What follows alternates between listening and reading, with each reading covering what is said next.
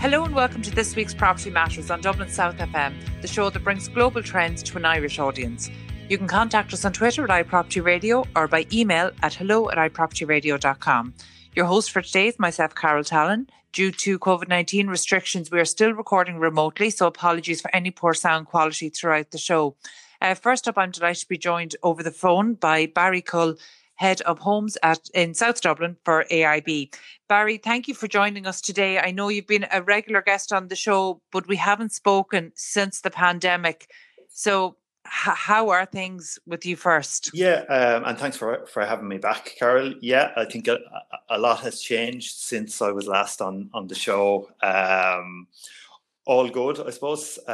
Certainly in terms of ourselves, we are probably no more than any other business adapting as time goes on over the last couple of months to the different way of working and adapting to the different needs customers have had over the last couple of months. So it's certainly changed significantly from 4 or 5 months ago.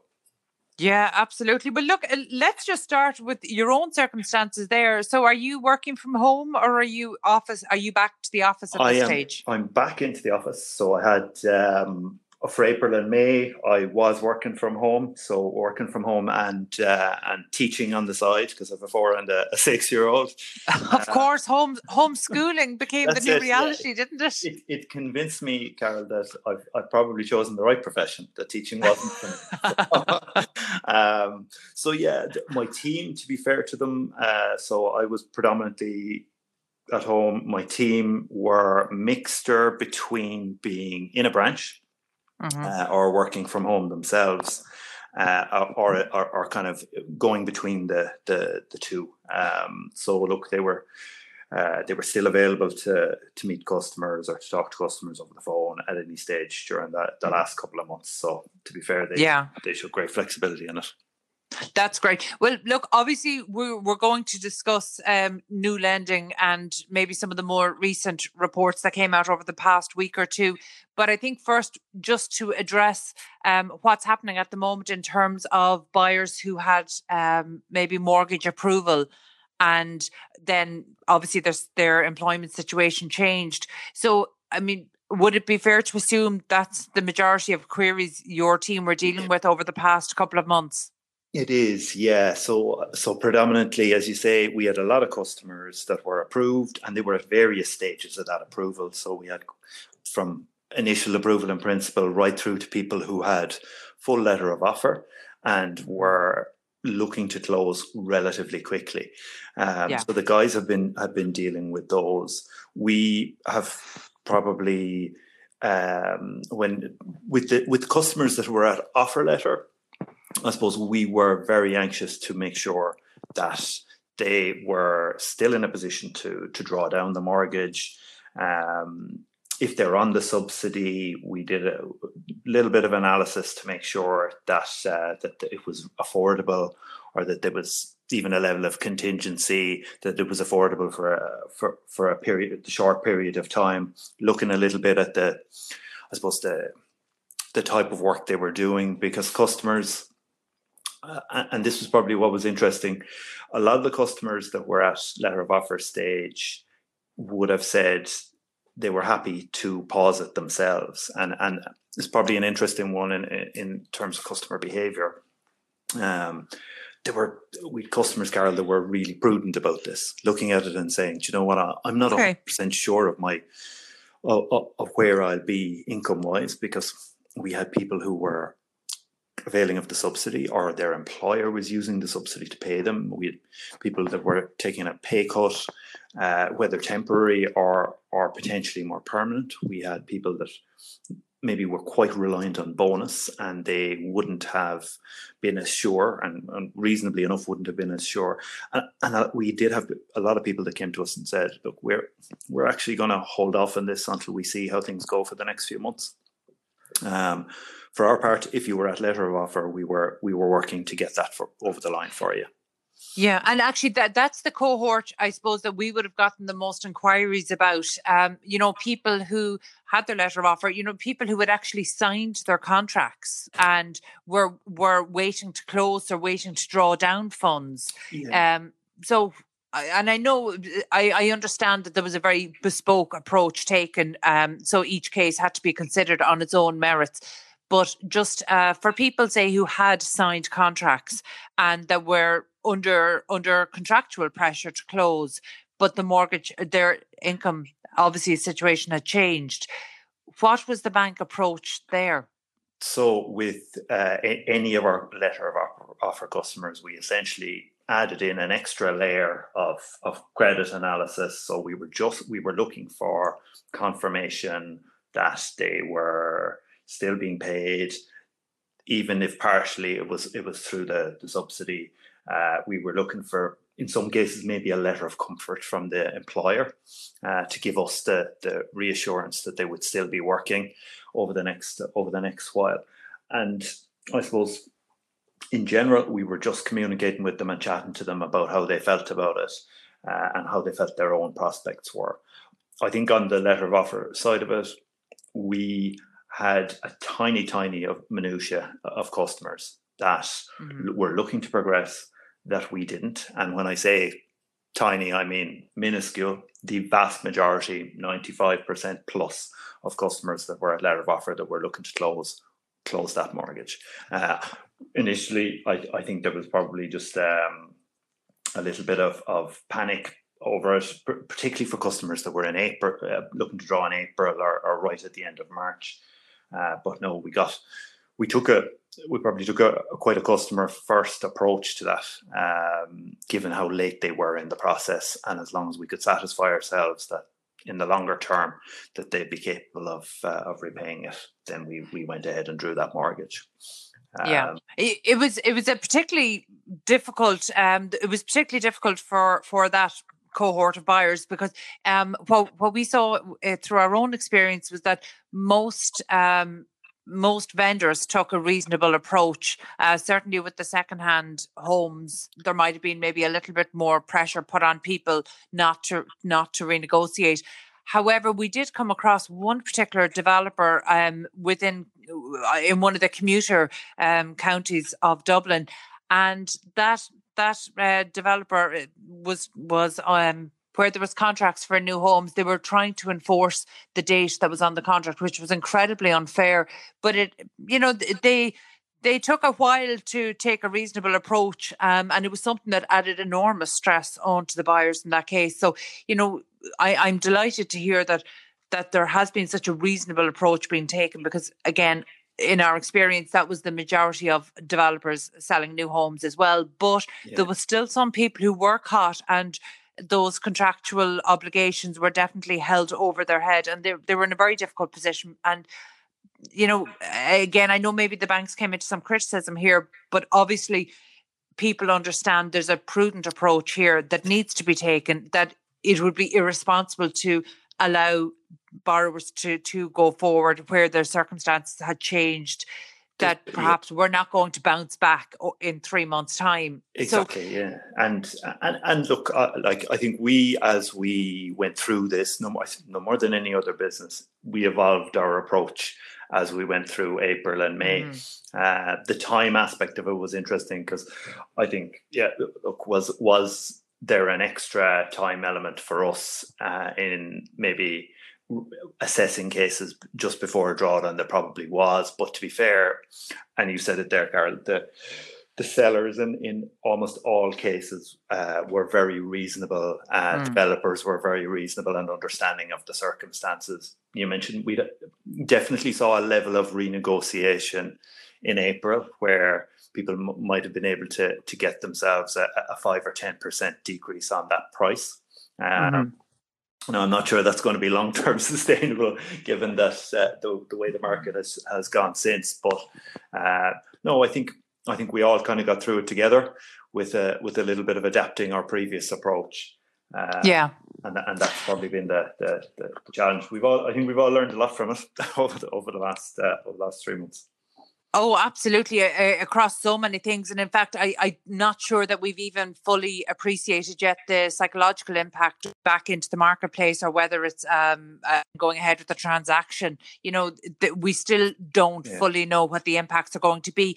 But say now, as we are kind of in the early stages of July, what is the situation here in terms of, I presume most of the mortgage applicants whose financial situation and whose work situation changed temporarily, are they pretty much back to normal, as in, are they back into the workplace? Yeah, I think so it is with the phasing back of and the loosening of restrictions. I think gradually we've seen that. In the early stages, we were pausing. So the early stage customers who maybe had approval in principle, we had paused those customers just to see how May and June went. We've adapted that as people have got back to work and the economy's opened up a little bit. We're in a position now, even with new customers, to be able to give them an approval conditional on the subsidy before they draw down. What we're seeing, actually, again, back to that prudent approach from customers themselves, is that anybody who is in a little bit of doubt over what their own employment scenarios will be over the next couple of months is talking to us and exploring their options. But to be fair, not necessarily seeing any overcommitment from customers either. Okay. There's a real, I suppose, sensible approach to this from customers. That's kind of become a feature of this. Look, we've moved our position on it as it has gone on, and we'll continue to adapt as the economy opens up as well. Yeah, look, it's the approach that every customer-facing business needs to be taking. So again, we're still at quite early stages to assess the impact. But one of the things that we've seen over the past 5 and 6 weeks, as estate agencies nationwide have opened up, anecdotally, there seems to be strong demand in terms of viewing figures. Now, I know viewings continued in a virtual manner throughout the period of lockdown, but now that the in-person viewings have started up again, estate agencies in most parts of the country are recording quite strong demand. So is that translating into new mortgage inquiries now for AIB? It is. So our application levels are back at the level that they were in January and February. Okay. Particularly over the last 3 or 4 weeks, I think, and as you mentioned there, from my own conversations with estate agents, there is a steady traffic through their viewings. Probably from my own team, anecdotally, the customers that are coming in looking for a mortgage now are very, very clear on what they want since then. So one of the questions that would never have been contemplated probably at a mortgage application now is they are looking at buying somewhere where they can work from home, potentially. Yeah. I think maybe a period of time, whether it was younger couples maybe living with or single people living with parents that have now decided whatever that experience was for the 3 months, that they've decided now is my time to buy. I suppose they have a very clear view of what they want, and I think we have customers coming in and saying, look, I actually what this last 3 months has convinced me is that I want to buy a home, and look, I'd like to get my approval, and I want to start viewings as quickly as possible. Yeah. Where before we offer a 12-month approval, and it wouldn't be unusual, Carol, for somebody to get the approval, not do a huge amount with it for a couple of months, and then start viewings. But the customer behaviour here is very clear, very focused almost on what they want to do. So that has definitely been a change for us. That's an interesting one. And that actually mirrors very closely some results from Zoopla and Rightmove in the UK. This change in consumer behaviour towards property, that not only are they much more focused on what they want to do, but actually the last few months has definitely given people an opportunity to reassess what they're looking for in a property. So, for example, one of the trends we're seeing, and actually My Home in the last couple of weeks released reports on what their search histories for buyers, prospective buyers have been. And, there's been a huge increase in properties, particularly on the west coast of Ireland, and a huge increase in property searches for anything below 100,000. So, definitely people, there has been a shift, and it's not just seen in Ireland, we're seeing it across the UK. One of the other shifts we've seen is this move towards a more sustainable approach to living. And that's something that AIB has kept pace with. The last time you were on the show, you talked about the new AIB green mortgage offering. And that was at very early stages, just after Christmas. So where has that moved to now? So we've launched, I suppose, a special fixed rate for customers that have an energy rated home that's energy rated between A1 and B3.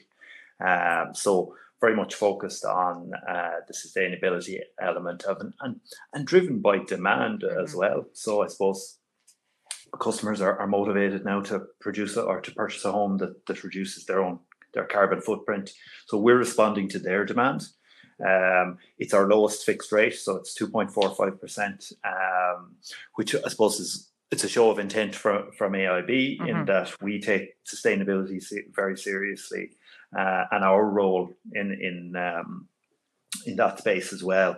So what I've noticed actually, again, Carol, since it and with any new product launch, the first couple of months are always a learning experience. It is one product where we have had people directly approaching us saying, I'm actually looking to talk to you about one of your green mortgages. No mention of rate, just I want to talk to you about your green mortgage. So that it has definitely hit a positive nerve with the customers, and existing customers can move on it as well. So that's an interesting one. But now it might be too early in the data side to be able to tell this, but because the energy rating has to be between an A1 and a B3, that's primarily going for new or newer homes. Does it apply to people who are buying a property with the intention of renovating to that standard? So if you've somebody that's buying and renovating, we're able to once they have it renovated, we're able to move them on to that rate once they have the BER cert at that stage. So and again, it's something we've had a lot of customers come in. So the demand for top-up mortgages over the last few months for, I suppose, energy improving home improvements has increased. So yeah, look, it was important for us as well that existing customers and customers who may not have a home rated at that energy rating, but that we have the intention that once they get there, we're also able to offer this to them. So yeah, very, very positive, and from a sustainability perspective even, and certainly good reaction to it from the market. That's good. Look, whenever you're talking about new product offerings that are actually coming from a demand base, we know we're on the right track. So that's an important one there. Okay, we'll leave it there for now. Barry, thank you so much for joining me today. My thanks again. That was Barry Cull, Head of Homes in South Dublin, AIB. We need to take another quick break. Stay tuned. 93.9 Dublin South FM. Welcome back to Property Matters on Dublin South FM with myself, Carol Tallon. You can contact us on Twitter at iPropertyRadio or by email at hello@iPropertyRadio.com. I'm delighted to be joined now by Damien Kilgannon, Head of Property at the IDA. Damien, thank you so much for being with us today. It's my pleasure. Thank you, Carol. Damien, we were just chatting there before we came on air that it has been an interesting few months. So look, you might just tell us, I suppose, as Head of Property at IDA, you must have been dealing with a lot over the last kind of 4 to 5 months. So you might just give us an overview really of how the 2020 has been for you so far. Okay, so I suppose in terms of IDA, it has been a very challenging period across the globe. So we were dealing probably with shutting down offices from a much earlier period in our Asian markets. So with 31 offices worldwide, we were probably dealing with this pandemic from a facilities perspective from late 2019 and early 2020. From a construction perspective in Ireland, I suppose the impact of lockdown had across our 36 business and technology parks and strategic sites in our client companies, we had directly impacted, over 30 small, medium, and large scale construction projects. And then across our client portfolio, there was many major projects which were brought to a halt. So, supporting our clients. Supporting, I suppose, our development projects and our design teams through that period was a huge part of what the team has been working to ensure that we got through it and that we maintained maintained the activity levels so that we could restart construction as soon as the lockdown ended. Yeah, and it's interesting that you had the perspective of maybe what was happening in other jurisdictions. So actually, in terms of the bases, the 31 international offices that the IDA has, obviously other jurisdictions opened up and restarted their construction and other industries prior to Ireland. So are there any maybe insights from the experiences of your international offices that you can bring to Ireland? There certainly are, and I think that we've been working very closely with other government departments and with our parent department, Department of Business, Enterprise and Innovation, over the last number of months. And the Return to Work Safely Protocol, which was published in early May by the Department of Business, it aligns itself, to international experience of reopening offices safely, the implementation of social distancing. I suppose the correct amount of signage, the correct amount of in terms of utilization of offices, and ensuring that full risk assessments are completed of office spaces before staff reoccupy. And that Return to Work Safely Protocol and the 5 stages originally published by government of returning to the workplace and offices being at the back end of that, following the virtual first model. A lot of that was informed by, I suppose, experience of client companies and experience of IDA, and indeed experience of the general public arising from the Asia experience and reopening the Asian markets over the last number of months. Okay, of course. And, you talk about the importance of working closely with government departments here, but obviously there was such, I suppose, it was an interesting time politically, as well as everything else that was going on in the country, that you were dealing with a minister and a department that was likely to be changing and did in fact change over. So how has that impacted on maybe some of the strategies that needed to be implemented? And I think to be fair to all of what was happening at the time, government didn't act as if they were in transition. Government acted very decisively. The Minister for Business, Enterprise and Innovation up until a week and a half ago acted as the minister, not as a minister in transition. Decisions were made. Even when we look at the publication of the Return to Work Safely Protocol, the other guidance documents that were published during that period, they were published on Saturdays, they were published on Sundays, they were published at night. Government got on with doing the business that government needed to do, and the transition happened very seamlessly. So as a member of the leadership team in IDA, we didn't feel a difference as a result of a change in minister. We continue to work with the department very successfully throughout that period, and the fiscal system ensured that the department was supporting the needs of IDA and its clients, Enterprise Ireland and its clients, and across the enterprise sector. So I think that transition happened seamlessly, and credit to all the parties of government, including the opposition, who ensured that the support was there for omnibus legislation that was required in order to support the legislation amendments that were required to ensure that Ireland successfully implemented lockdown and brought itself on the road where we are, with very low numbers in terms of infection, and good control, and a good example internationally. Yeah, that's such an important point that really can't be stated enough, and its importance can't be overstated, that the government of the day didn't act as if they were in transition, which was so fundamental to the things that have gone right over the last number of months. So it's a really great point. But I suppose, taking it back to the IDA, there will be people listening. Obviously, this show is targeted at members of the planning, construction, property and PropTech sectors. But I'm quite sure that there will be many people who don't have maybe a good handle on the property department and function within the IDA. So, we might just take it back a step there, and maybe your role and the division there within property. Okay, so I lead a team of almost 50 people.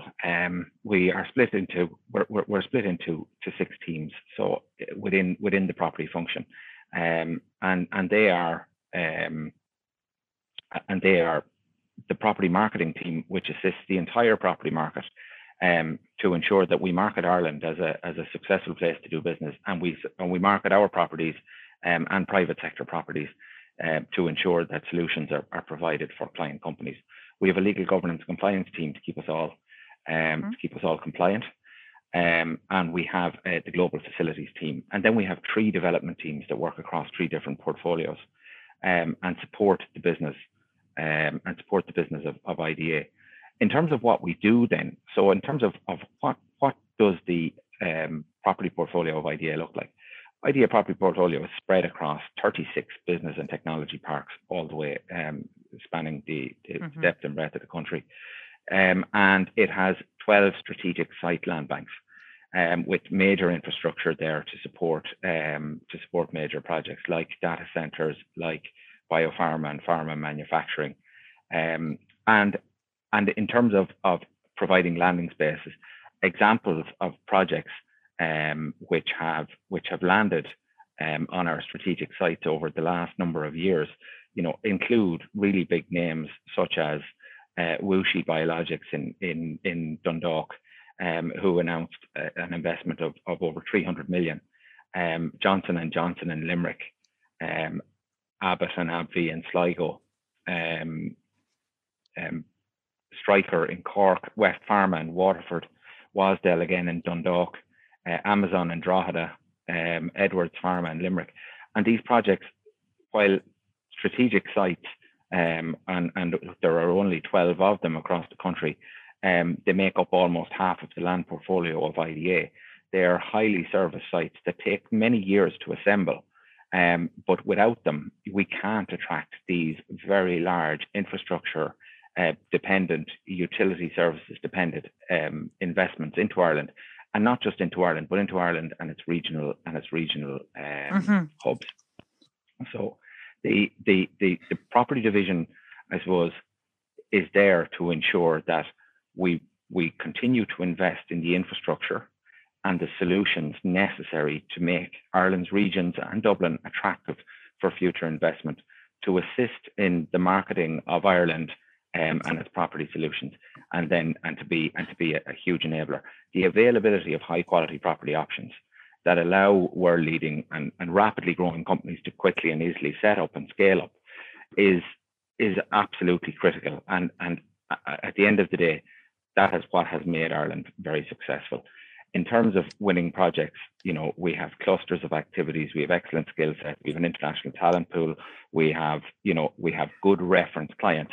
But without a functioning property and construction sector, Ireland cannot win large scale. And that's a sentiment that we hear echoed not just from the public sector, but from the private sector also.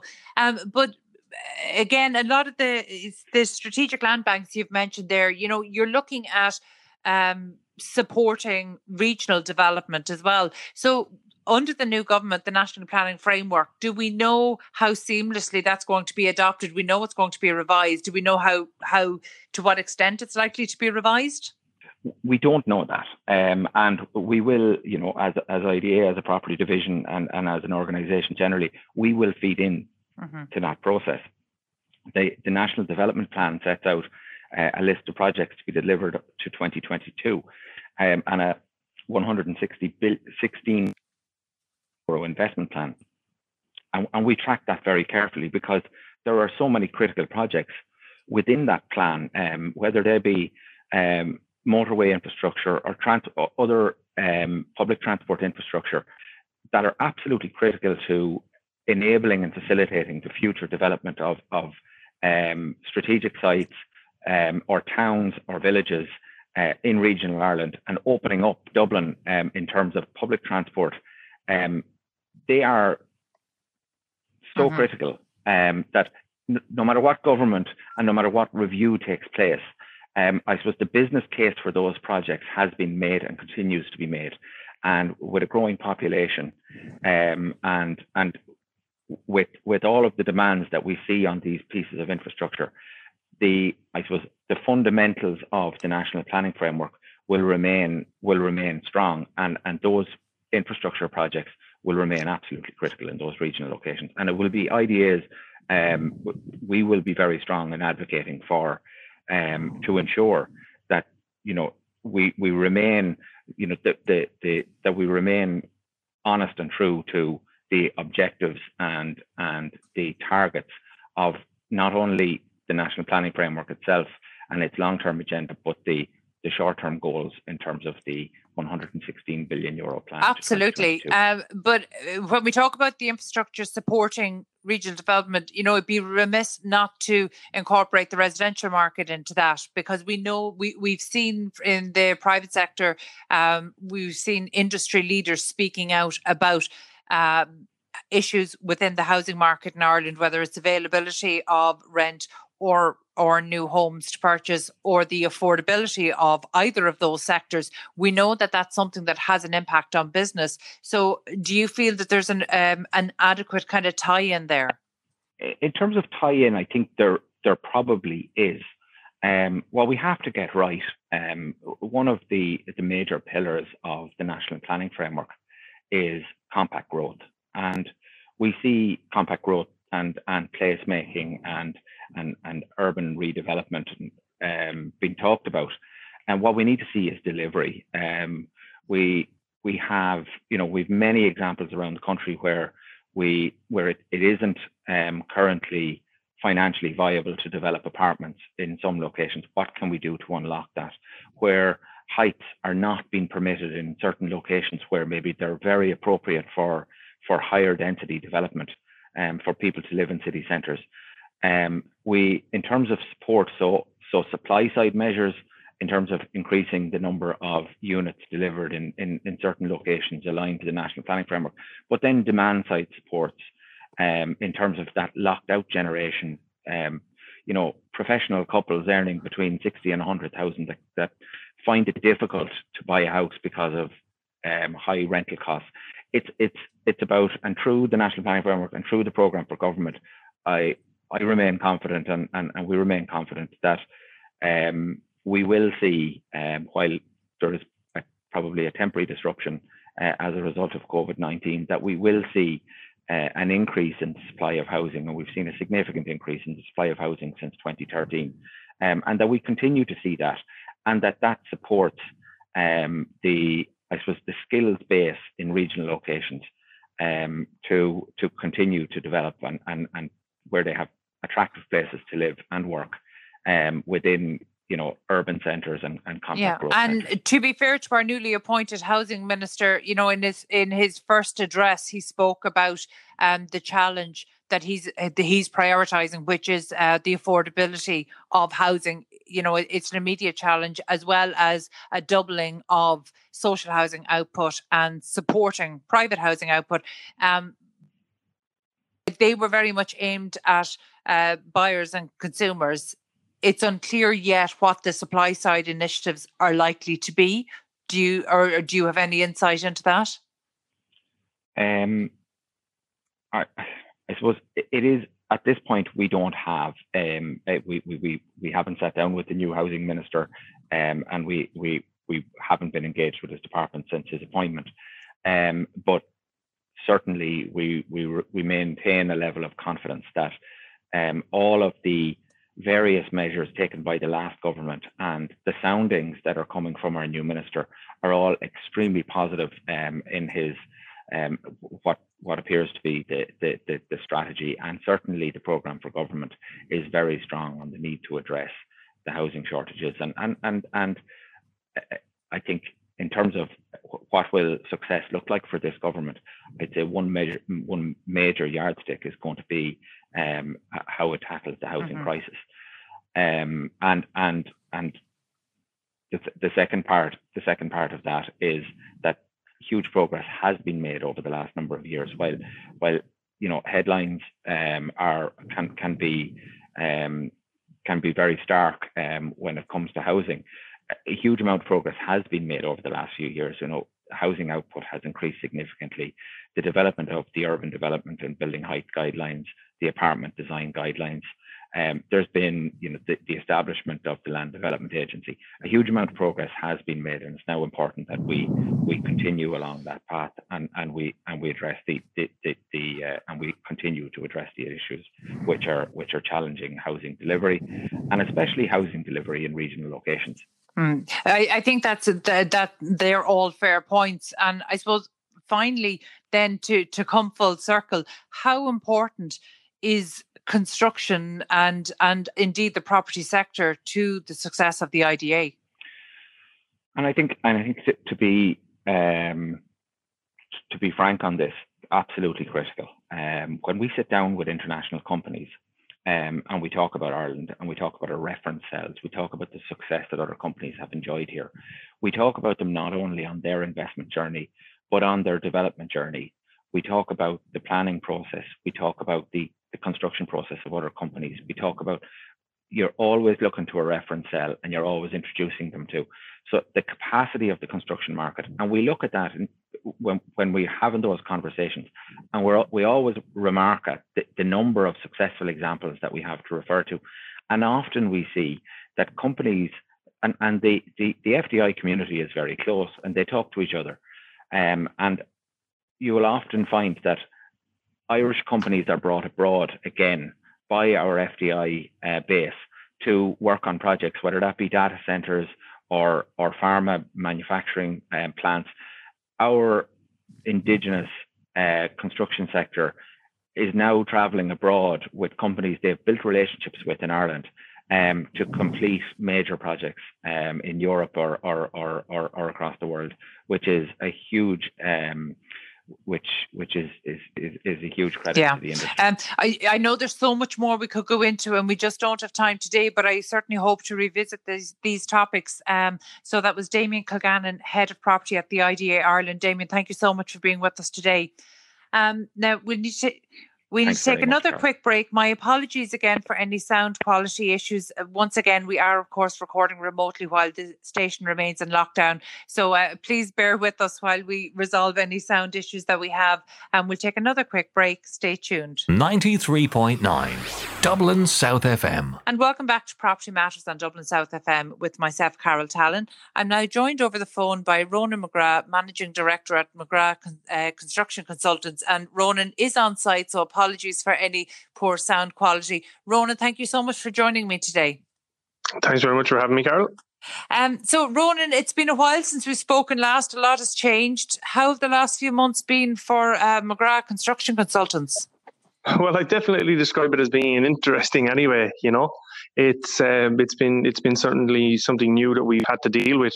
But that's the construction industry for you. There's always something new that you have to deal with, and you just have to grow thick skin and learn how to handle it. But it's been very interesting, and it's been a big change for us. We kind of got to it in early March when it first all started to go wrong. We'll say we had a large amount of work on our books at a time. So we sort of had 5 or 6 weeks worth of work in front of us. So we weren't too concerned in the first kind of instance. But once it started to get into April and May, when the lockdown came and actually the sites closed, that stopped a lot of our on-site work and our ongoing work.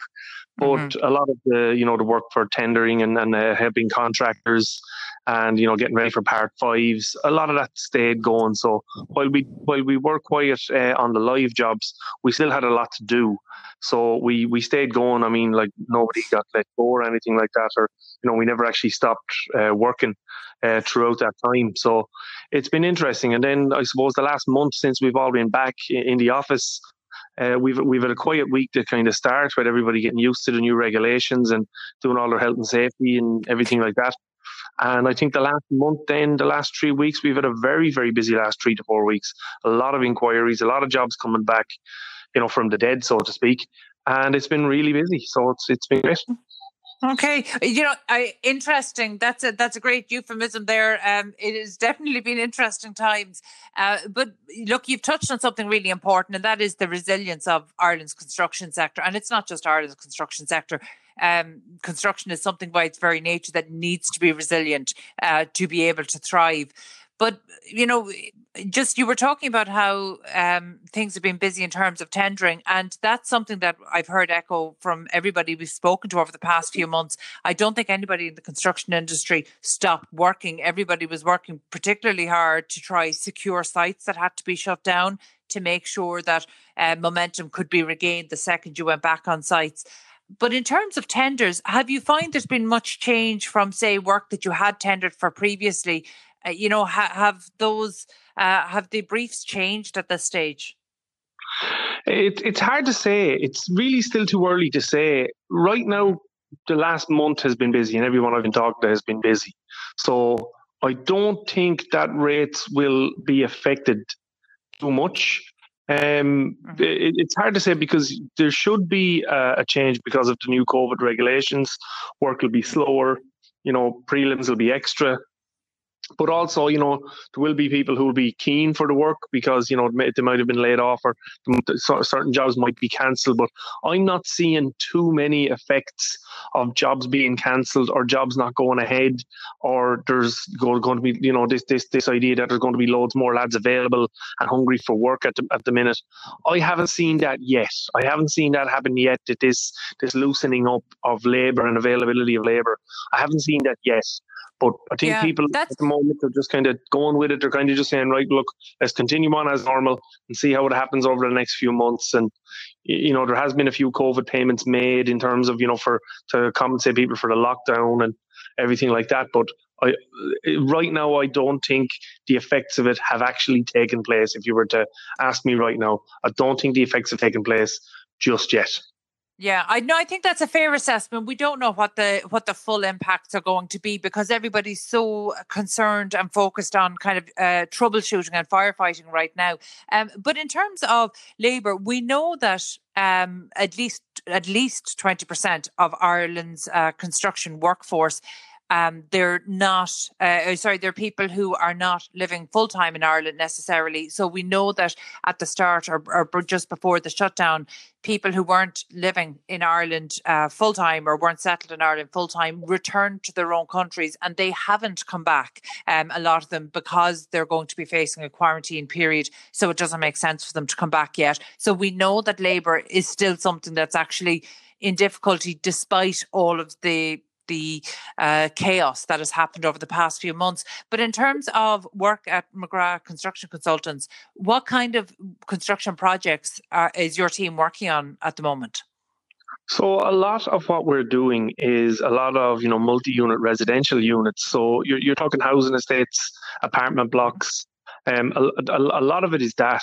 And again, a lot of those projects, they stalled for 7 weeks, but they're back going now, full steam ahead. I mean, we still have a homelessness crisis, so that hasn't changed. It's probably gotten worse with the COVID. That hasn't changed. So those projects are all going full steam ahead. Another 2 or 3 are to start in the coming months. So those are all absolutely going full steam ahead. We've a few then that we're working on. The likes of the other side of the business that we do with contractors and homeowners is the extension renovations. So those seem to be going ahead for now as normal. Again, life does go on for the most part in the building industry. People moving house, people's family situations change, and all these things keep still happening. So they've gone ahead so far for the most part. So a lot of that will be extension renovations of old kind of former corporation housing or old estates from the 70s and 80s, and extension renovation. People spending €200,000-300,000, actually getting these to their own liking. So that's been a lot of what we've been doing. So sort of on two fronts. There's been the extension renovations still continuing, but very much so powering ahead, I would say, is the multi-unit residential for sale for private, and particularly the sale for semi-state bodies and housing agencies. They're still plowing ahead. The homelessness crisis hasn't gone away, and the need for housing hasn't gone away. Supply is still the number one issue. So that's not gone anywhere. Those are flying ahead. That's a fair assessment. And we will come back to talking about maybe some of the social housing that is ongoing and that needs to ramp up. But in terms of the renovations, I think that's an interesting one, because one of the trends we've seen, and in fact, architects have spoken about how they've got an increase in new business and phone calls from people who, having been essentially locked into their homes for the last number of months with family, while people were trying to work from home and kids were trying to be homeschooled, while keeping all the family entertained and keeping everybody sane. And really what we've discovered is that, this trend towards open living doesn't work when every member of the family is at home and trying to function independently. So in terms of extensions, are you seeing any trends maybe that you might not have seen prior to the lockdown? No, and it might be a bit early for us as QSs to say, because by the time if the architects are getting these queries now, we'll see them 3 to 6 months down the line. But certainly on the jobs that I am on now, office pods are a big. The garage being turned into an office. Those are a big thing at the moment that we're seeing straight away. Home offices, playroom / home office is something that's quite common now. So people are making allowances for home working. However long that trend lasts is another debate I'll get into. But people are making accounts for home office. They're either getting a pod, an office pod, or an outside building, or they're making the box room. That's their office. That's the office space. Or even sometimes people are they are for whether they're right or wrong, they're putting it into their open plan kitchen, living, dining area, and they're having something that's something that they can put away at the end of the day, and pull out at the start of the day. So we all had challenges working from home, and we all kind of discovered what it was like. But I think we'll see those trends fully in 3 to 6 months. But from what we've seen for jobs that have been existing has been repurposing or getting an office pod out the back or out the side or whatever. But repurposing is definitely I say probably the main trend. I would actually say no. Sorry, I would say getting the office pods and repurposing existing rooms are definitely the two main trends that we've seen so far. But I'd say in 3 to 6 months down the line, we'll be seeing something. We'll be seeing something totally different. Yeah, well, I suppose the working from home is such an immediate priority because, it's interesting from our own point of view in Property District, we are already a remote team. So even though we have an office in Dublin, we have our web designer and partner in the business down in Kerry. We have a graphic designer in Canada. We're already quite remote. So one of the interesting things that we've discovered was we presumed everybody would be going back to their office. And when it came time for us to go back, actually, we decided not to do it just yet. But I thought we were alone in that, where now when I'm speaking to businesses, there seems to be kind of cut-off points of maybe September to return to the office, and some are actually pushing it out till next January if they have a large workforce to phase this return. So, Ronan, you're based in Wexford, is it? That's right, yeah. We've an office in Wexford and an office in Sandyford. Okay, so actually one of the interesting stats I saw from My Home was that the My Home searches were actually showing people who wanted to live and work from home and commute from Wicklow, those searches were up 70%. And for people looking towards Wexford, those searches were up 90%. So that's huge. Wexford is definitely seen as a desirable area for today's house hunters. Yeah, well, I'm currently moving house at the minute, so just tell people not to buy anything in Wexford until my deal is done. Then they can come ahead, because it's the best county in Ireland. But yeah, look, Wexford will become there's a new road, so there's motorway all the way beyond Enniscorthy now. So I mean, an hour and 10 minutes would get you to Dublin from Enniscorthy. Parked, you'd be parked wherever you're going off the M50 in an hour and 10 minutes these days. So it's a really good road now. So people will be coming down to Wexford, and there is a good few developments going on down here. So it wouldn't surprise me, especially if people are going to be working from home that little bit more. Now, whether this working from home trend continues is a matter for debate. I don't know how long it will last. I would say maybe people working from home a day or two, and I'd say there will be certain jobs that particularly technical IT jobs that don't involve a whole load of interaction with a team. That could certainly I could certainly see that being done a lot more at home. But certainly when you're part of a team and you're part of and you're providing a service to clients, I would see this trend kind of not evaporating away to nothing. Certainly it will change, and it has opened people's minds about working from home 1 or 2 days a week. But I see the trend evaporating away over the next month, a couple of months, maybe a year, because people get fed up. People get fed up very quickly of, where's this lad? Oh, he's not in today, he's in Wednesday. And I need to get these two lads to sit down and talk to each other. Well, he's not in until Friday. I can see how it's going to get very frustrating very quickly. And it's like a lot of things that, it's quite acceptable now, because, we are in the situation that we're in for people to be working away and working remotely, and people being in different places. But very quickly, I want to say very quickly, I mean, sometime in the next 12 months, I would imagine people getting fed up with this remote working in terms of, trying to run a team in different offices, that you can't just walk in and go, what's the situation is this? What's the status at a glance? What's happening at a glance? I would imagine that trend would evaporate fairly quickly, and leave what will be left will be a more open mind to people working from home a number of days a week. But I think just the whole might change.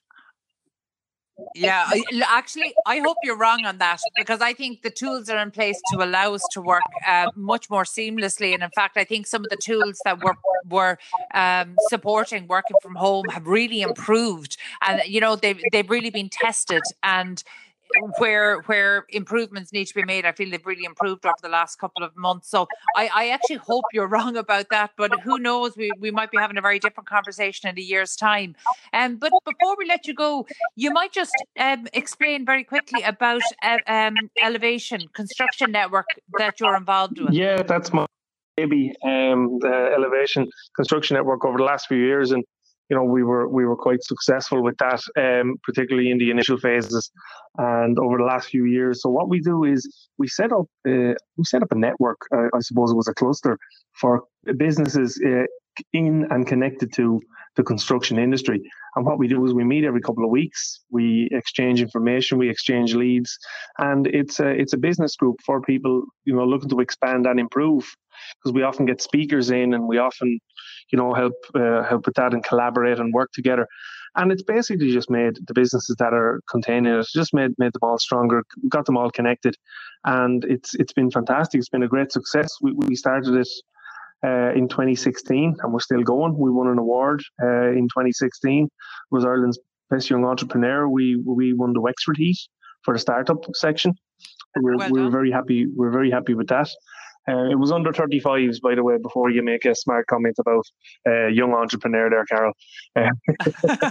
I wasn't even going to think of it, Ronan, honestly. Exactly. So yeah, and it's been great, and it's been something that's I suppose helped us bring our business up. And I suppose the catchphrase is elevate your business to the next level, and that's what a lot of the businesses that we've been connected to are doing. Is they're trying to connect with people, and they're trying to drive their own businesses forward. And it's a lot easier to do that with people you that are doing the same thing than it is to try to do that on your own. And there's natural connections in the construction industry between trades and professionals. And it's good to have people that you can rely on and people that you're working with consistently, that, you know, you've got that level of dependability, you've got that level of consistent work, you've got that level of consistent performance. And we found that when people have joined us, that it's really helped their business, and they've contributed to the group, and we've helped them. So it's something that we're very proud of, and it's something that's still going, and we're very happy with it. That's actually another example of something that's been done online. We've been doing all the Zoom meetings over the last while, and that's something that's I suppose had to adapt as well. A lot of the networks, instead of meeting people physically, that's had to adapt to Zoom as well. So all those meetings have been held online now. Mm-hmm. Yeah. And look, I think the construction industry, there's definitely room for more.